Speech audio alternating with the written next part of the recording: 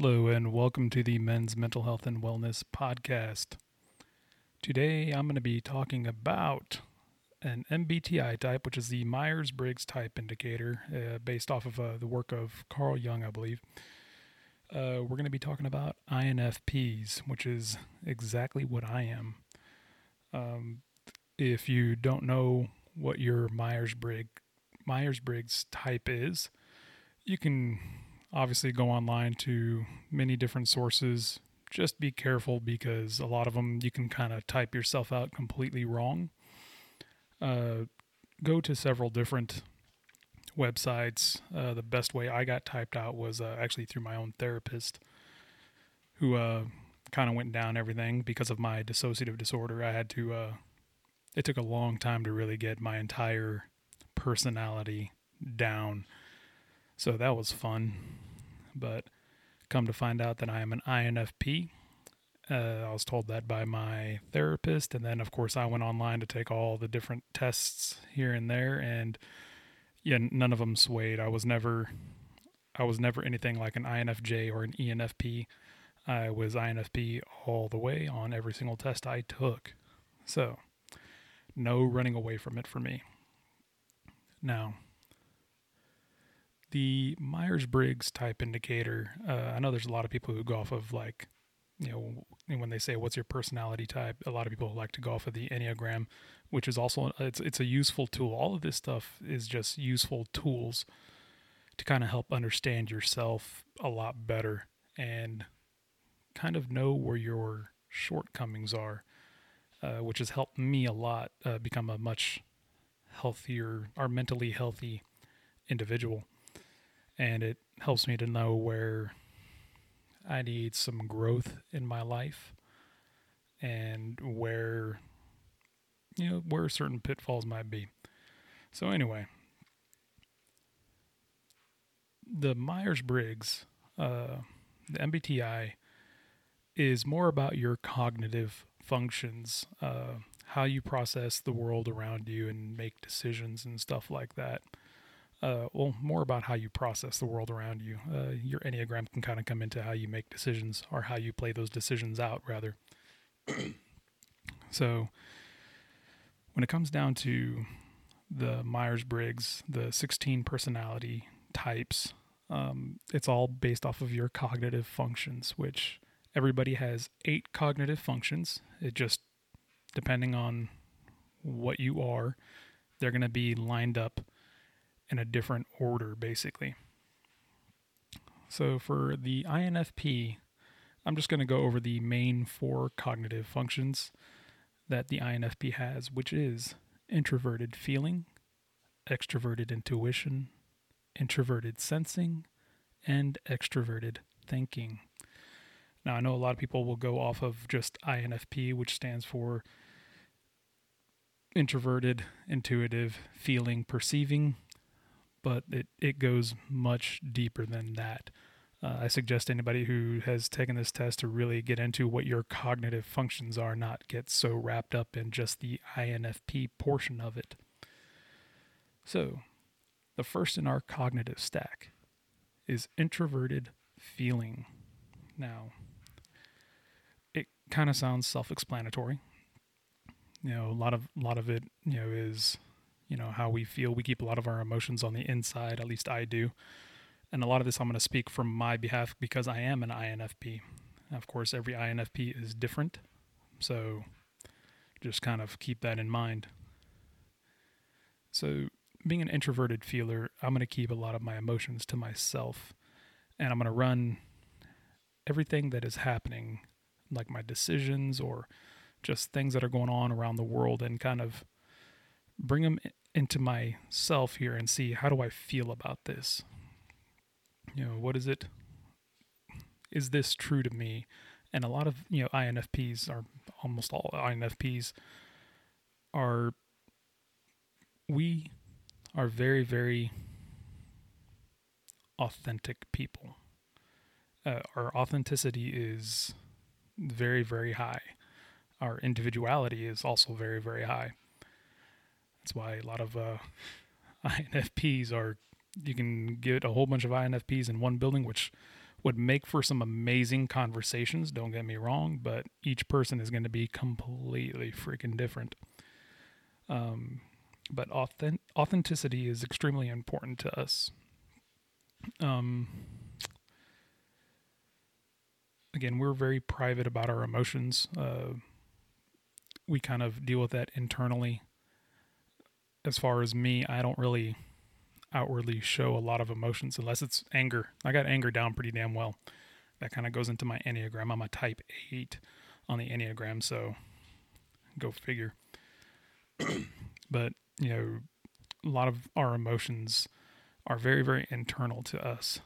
And it kind of, it may not look like it. It's like a duck on water.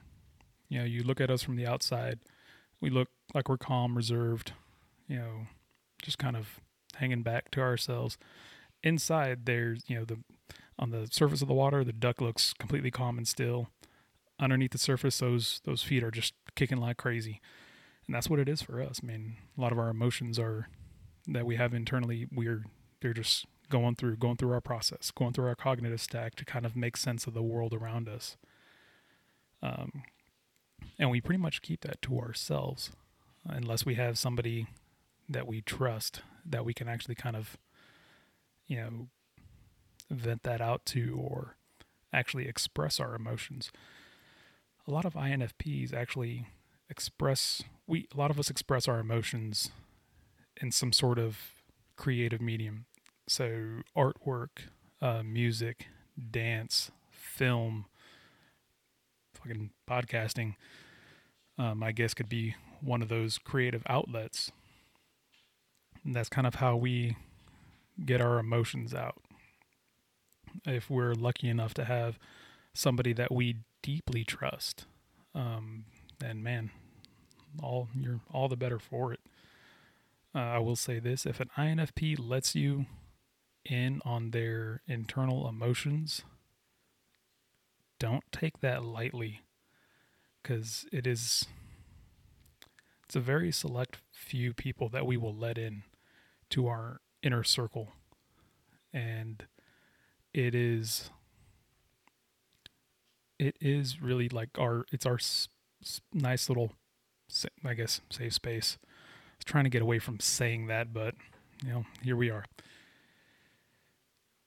So if you have an INFP in your life and they let you in on their emotions and what's kind of really going on the inside, don't take that lightly. That INFP holds you in such high regard to even let you in. So just if you're not an INFP and you know of somebody that is and they kind of let you in, that it's a lot of trust. So don't shit all over that. We are also very individualistic. We all have to set ourselves apart from the group somehow, some way, whether it's how we dress, how we speak, whatever it is that we do, our mannerisms. For me, I obviously I set myself apart from whatever group. Like I know at work we have uniforms. I got to be the guy with the different uniform. So that's just who I am. I have the long sleeves that I roll up, and I wear blue jeans when everybody else pretty much wears shorts and short sleeve polo or short sleeve button down. I'm with a button down, long sleeves rolled up, blue jeans and boots, and some sort of a hat that is, nobody else has. That's just, I guess, my way of expressing myself and setting myself apart. And this individuality, I totally said that wrong, but we're going to go ahead and blow on by that. Our individualism is different for all of us, but it is something that helps us kind of stay true to ourselves. And again, it kind of keeps our authenticity, up there. The other thing INFPs are, we are very, very idealistic. Damn, Ice Machine scared me. Spooked me. I lost my train of thought now. Welcome to an INFP doing a podcast, losing his train of thought. Who'd have thunk it? And now all of a sudden, I got it. Really? Okay, my dog is doing weird stuff in the background too. So anyway, where was I? Introverted feeling, individuality, idealistic. There we go.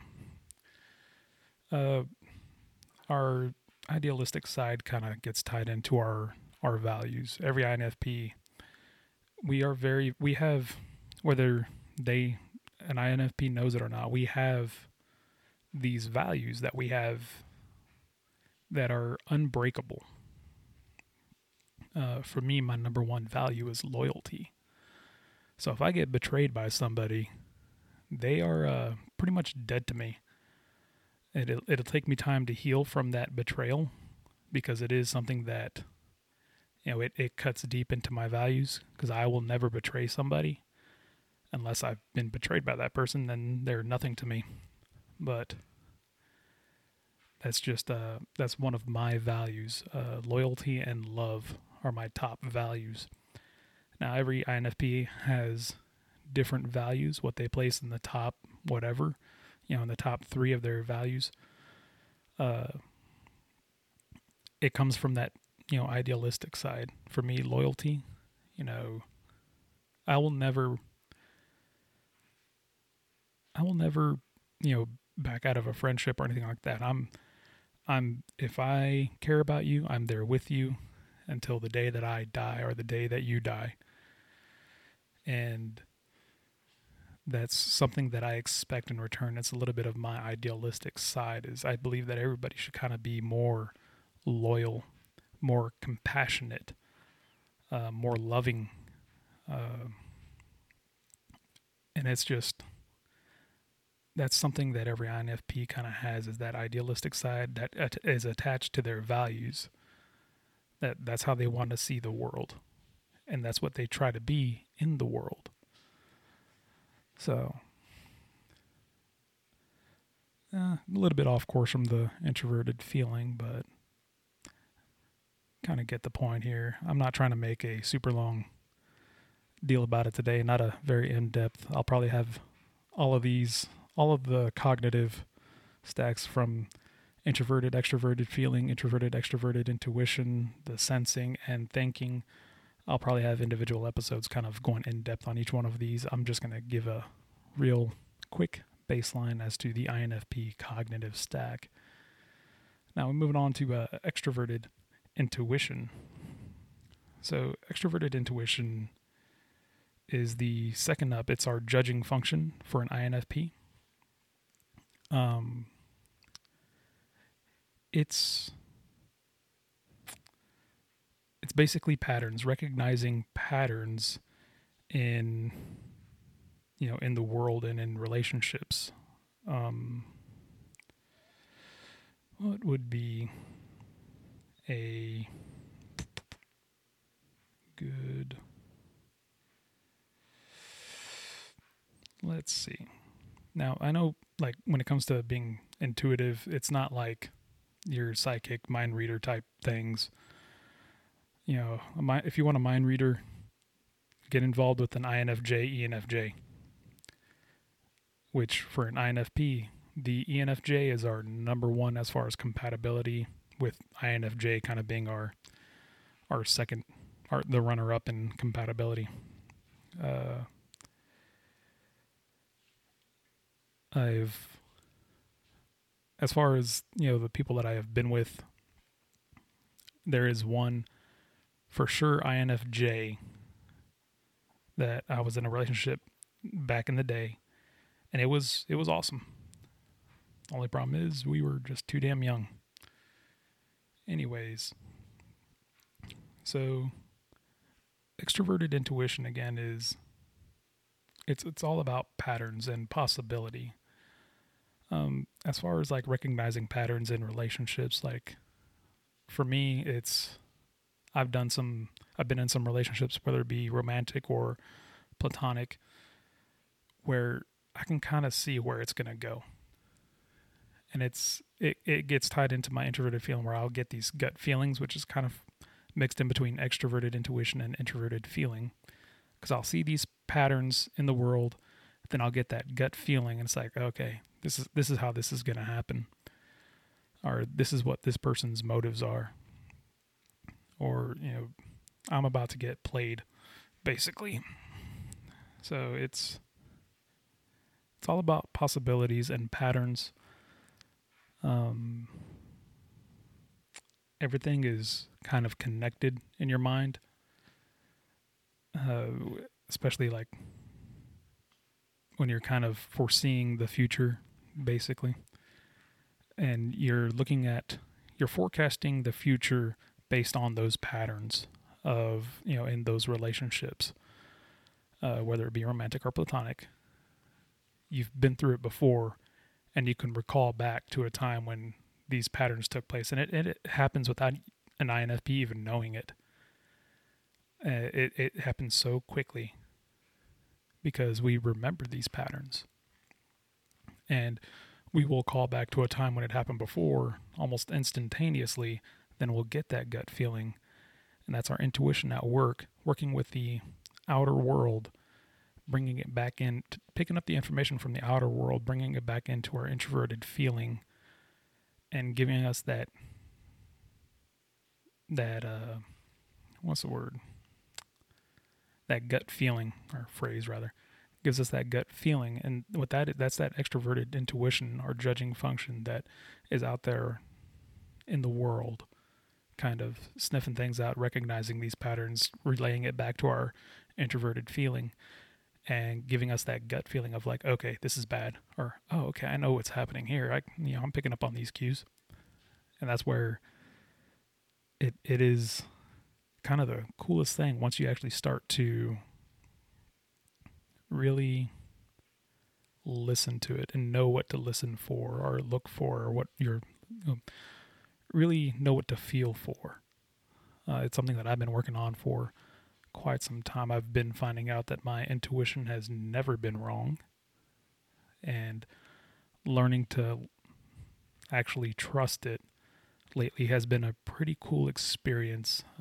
It's helped me kind of be more at peace, or it has helped me be more at peace with the direction of my life, and also less stressed, because now I know I can make a better decision when I have that gut feeling of, my extrovert intuition's out there in the world relaying, these patterns into my introverted feeling, and then being able to be like, okay, I've been through this before, I need to make this move here.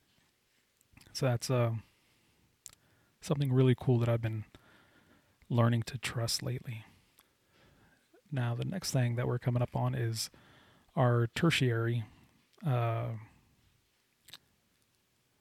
function, which is introverted sensing.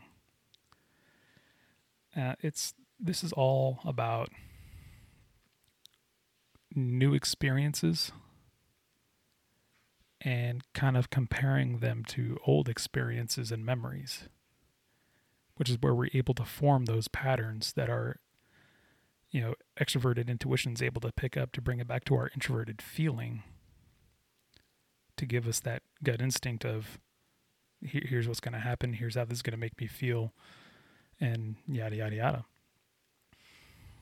So introverted sensing is, really just your memory bank of all your past memories, experiences, and kind of comparing it to how it is presently or currently. And that is kind of makes me feel like maybe that's why a lot of INFPs are depressed, because depression comes more from your past. Anxiety comes more from your future, which is, part of that extroverted intuition. We're always looking in the future.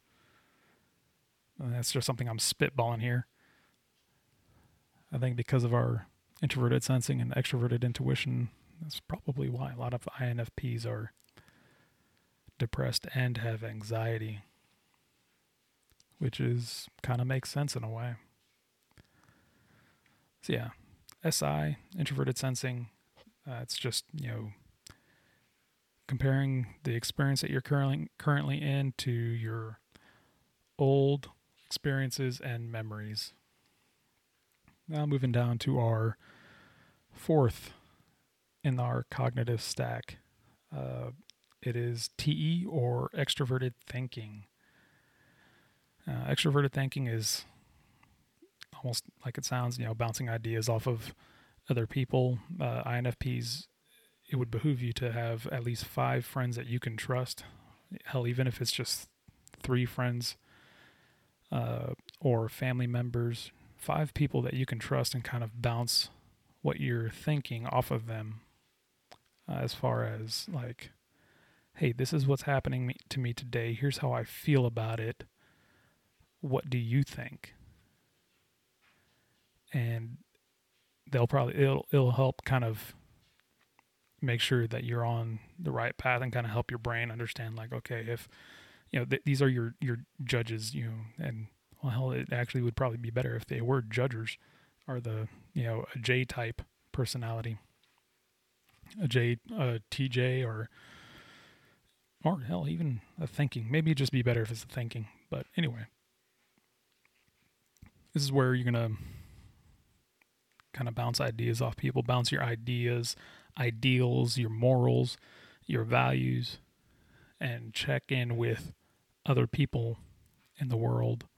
And this is just how I learned it in therapy, which is why this podcast kind of helps me, strengthen my extroverted thinking, is by bouncing ideas off of random people who listen to this. I got my core group of friends that, I've been slacking on doing that lately, just because I've got a lot going on. So, but I got my core group of friends where I'll bounce things off of them, like, hey, here's the situation I'm currently facing. Here's how I feel about it. Here's why I feel this way. And then saying, what do you think, to them? And then they give me their, opinion on the matter, or what they think of the matter. So it is something that every INFP really needs to strengthen, is that extroverted thinking. And those are our top 4. There are 8. We use all 8 cognitive functions. The next 4 are kind of like our shadow personality, which for us is an ENFJ.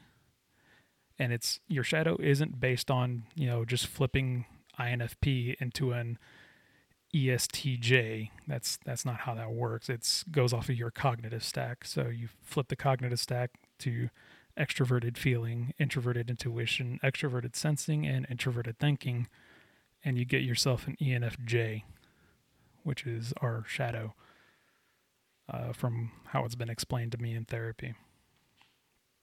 So I'll get into that on a different episode, what our shadow stack, shadow cells is, and how we can kind of do some work on that to strengthen those up. I know that extroverted thinking is kind of the gateway into your shadow.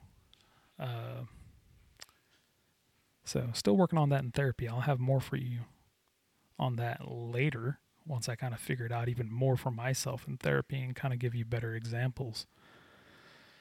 Now, as far as the INFP, it is a pretty rare personality type, according, as far as the Myers-Briggs type indicator is concerned. And according to, I think it's a Psych Junkie online, it's 4 to 5% of the population aren't INFPs. Now, crazy part is most INFPs are women. And of the total 4 to 5%, about 1 to 1.5% are male INFPs, which is extremely rare. I am an INFP, my therapist is an INFP, and my dad is an INFP, which is pretty damn crazy to know that many male INFPs. Statistically, wouldn't really be that, I guess statistically, My dad being one is, pretty, like, I get it. Pretty sure our cognitive stack kind of comes more from genetics and, pieced together genetically and by our life experiences. So maybe it's not that weird. But anyway, in any case, a male INFP is actually very rare. 1 to 1.5%. And, it is, we are kind of the unicorn, if you will. Male INFPs are very, very in touch with their emotions. We have great, emotional intelligence and an extreme depth in emotion. There isn't just happiness, anger, sadness. No, it's happiness number 895, or anger number 542, or sadness number 3568. It's nothing. It's there are many, many different levels of our emotions. It's not just anger, happiness, sadness. It is. There are a lot of different variations on those emotions that we have, and we can all kind of recall to a time using that introverted sensing to when we felt that way, and we have that memory of that anger or that sadness or that happiness, that joy. So a male INFP is really, really kind of odd, to just have around a man that has that depth of emotion is actually kind of, obviously it's pretty damn rare, 1 to 1.5%. My therapist was telling me that, male INFPs are basically unicorns. Ladies, if you have one, really, now's the time to play, bub. Ladies, if you have an INFP in your life, hold on to them. It is your choice, whatever, but male INFPs are very, very rare and can be extremely wonderful partners to have in this life. Now, that being said, there are 2 different INFPs. There's INFP T, which stands for turbulent, and INFP A, or assertive. Now, the difference between the two: an INFP T, or a turbulent, has high neuroticism, a lot of anxiety, a lot of depression, questioning their decisions quite frequently, and kind of just staying in that and looking too far ahead into the future and not being somewhat present. That's more of a turbulent INFP. It is, nothing bad in that, but that is something that needs to be worked on to move towards, being healthy. And a healthier version of INFP is the healthier version of the INFP is the INFP A, or assertive. I don't know why they say assertive. It should just be less stressed, less anxious. It's not like we really assert a whole lot. I guess I do, but I think that goes more towards my Enneagram than it does my MBTI. But, an INFPA is going to be less stressed on the decisions that they make, have far less anxiety and depression. And it is something that, as far as being an INFP, I hear a lot of people say that you can change types as you get older. I'm not sure if that's true or not. I do know that you can change from a T to an A and from an A to a T and kind of go back and forth depending on what is going on in your life. I know after my previous relationship, It was with a covert passive aggressive narcissist, and I experienced a lot of mental emotional abuse at her hand, and I was very very much an INFP T. Um, Always stressed out, always anxious, walking on eggshells constantly. Uh, Always questioning my decision, but that was because of the abuse.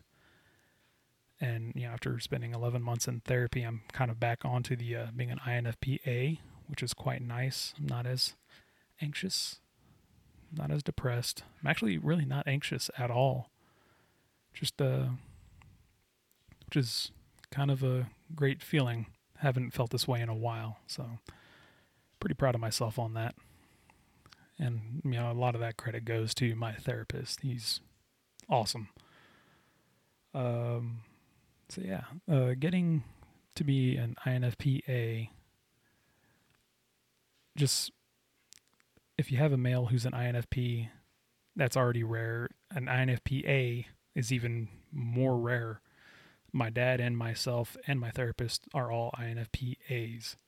So that's kind of where I was talking back earlier, where it's extremely rare to kind of have me know two other INFPs that are A's that are males. So pretty cool. Now, one thing about an INFP, and for those of you who are not INFPs, you're going to think this is really weird. For INFPs that listen to this, you might sit here and think like, oh my God, he's so right. Yes, preach. Tell these people what it is. We have a very rich, vibrant, lively, use whatever adjective here, inner world. And, our imagination is incredible. That's why a lot of authors and songwriters and movie directors are INFPs. Hell, even like a lot of actors, like I believe Johnny Depp is an INFP. Keanu Reeves, INFP, INFJ. He's one of those two. But we have this incredible inner world that we kind of constructed for ourselves to escape reality. Because reality sucks to an INFP. This real world that we're in, it's painful. There's a lot of hurt. There's a lot of turmoil. It's something that we know can be completely different, but society's built more around the more predominant, MBTI types, which are the sensing types of those sensors. This world is more pushed towards sensors rather than, intuitives. But anyway, and it's also pushed more towards extroverts than it is towards introverts, and push more towards, I don't know, you can go either way with thinkers, feelers, but in any case, INFPs have an incredible inner world. To give, I think this might be an incredible example, I hope. A great example of our inner world, the little world that we have created. If you ever watched Willy Wonka and the Chocolate Factory, the original one, not the Johnny Depp one, but when he brings all the guests into the chocolate room, that is basically, people entering the INFP's inner world. That pure imagination. That's actually the song, isn't it? Come with me and you'll be in a world of pure imagination. That was horrible. I'm not drunk enough to sing. But anyway. So yeah, I think that's the best example I can give, on the INFP's inner world is, Willy Wonka opening up the door into the chocolate room in that movie, and all the kids and adults just going in there just like, holy hell, this is amazing. And that's the best example I can give about an INFP's inner creative, imaginative, beautiful, wonderful world. Again, if an INFP lets you into that world, it is that INFP loves you with everything that they have. It doesn't happen for everybody. It really does. It's actually, if an INFP is married, their spouse may be, brought into their inner world, but maybe not fully. So if you get let into the inner world of the INFP, they hold you in great regard there. So one thing that every INFP also has, we have our values and our morals. I spoke on this a little bit earlier here. Our values are... What the hell is going on here with my dog? Anyway, I'll get back to it here in a second. So our values are unbreakable. We are very much, the moral compass to a lot of people because of our values. For me, again, loyalty, love, compassion, courage, those are my top values. Creativity is also one of them in the top 5 there. So that is something that we will never break. We will never stray away from our moral compass. If you try to get an INFP to do that, it will only end badly for you. In no way is that ever going to play out in your favor. An INFP might bend their moral compass a little bit, but it does snap back, and it's painful when it does. I've been there. It's happened to me. It's happened to me recently. It sucks. So if you're ever... And ENFJs are... They're our greatest... They're our gold, partnership. But yet at the same time, they will try to get you to kind of break some of your values. And if you stand firm, which, INFP will stand firm to their values, it'll... How to put this here? Yeah, INFP is not going to break their values. So any ENFJ listening, just don't try. It's just going to end up with the ENFJ being really upset. So INFPs, I highly encourage you to kind of really... There's a website, via.com or .org. Should have looked this up beforehand. But it's another test. But it maps out your values and lists them in order of what your values are. My number 1 value is loyalty. And the greatest thing you can do with that is you know what your values are, but then after that, take it one step further and define what that is for yourself. Now that is extremely difficult, but you will gain a lot of growth from doing so. Don't look up the definition, in the dictionary. Like, you need to write it out yourself. Your definition of whatever your top values are, what it means to you, and what it makes you feel. And it is an incredible measure of growth for an INFP to know that and really define it for themselves. The other thing INFPs have greatly is empathy. Now, everybody has kind of a sliding scale of empathy. I'm sadly and awesomely very empathetic. And I know for a lot of people who looked into narcissism, a lot of narcissists will tell you flat out, well, I'm a very empathetic person. And that's kind of like one of the red flags. I'm saying this in all humility, and I am an empathetic person, very empathetic person. And when it comes down to an INFP, it's not that we feel exactly what you're feeling. We go back to our introverted sensing and we remember a moment when we felt like that. And we can feel it again and put ourselves in your shoes and just understand, like, man, I get it. I know what you're feeling. So that's kind of how empathy works for an INFP. We go into our introverted sensing and remember an experience, or we'll have a memory of what we had gone through that gives us something similar to the feeling that you are feeling. So that is empathy for an INFP and how we kind of experience it. So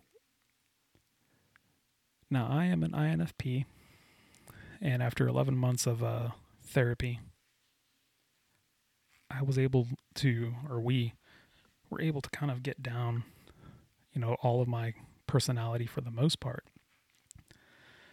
And it goes with the MBTI, the Enneagram, and the subsets of the Enneagram, the archetype, the social sexual archetype of, society, love language, and attachment style. So, just so everybody knows, I am an INFP A,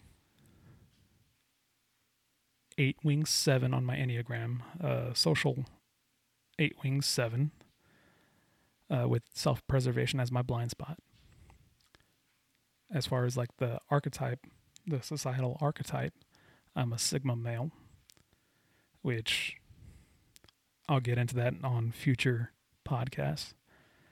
My love language is physical touch and quality time are my top 2. And as far as my attachment style, which is something I'm still working on, after an emotionally abusive relationship, I'm an anxious attacher as of right now, and it's something that I'm working on and moving forward, trying to be just a healthy attacher. There are, I think it's like 4 attachment styles. There's the anxious attacher, there's the avoidant attacher, there's the fearful avoidant, I believe is what it is, or fearful, something like that, attacher. It's a fearful attacher. And then there's the healthy attacher, which is what I'm trying to move towards, after everything that I've had to go through in the past 4 years. So there's just a little bit of, the INFP. Didn't really go into very much depth. This is just more of an overview. I will break this down even more in future podcasts. Just wanted to give a brief overview of what it is, of what I am, so people can kind of understand me more when they listen in, kind of see where I'm coming from and how I take in information from the world and process it, which is what the MBTI and your cognitive stack kind of teaches you, how you actually process the world around you. So on that note, I thank you for listening. I hope this was somewhat informative. I know I kind of got off track here and there. It's typically going to happen with an INFP. Just kind of stick along for the ride. And that's where we kind of go into our other little tangents that we have. But thank you for listening. And one thing a buddy of mine told me is I got to learn how to end these things properly. And the only way I know how is for my little girl. If she ever listens to any of these, I want her to always know how I feel, even if she's not with me at the time. So I will end each podcast by telling her that I love her. Thank y'all for listening. I love you, little one.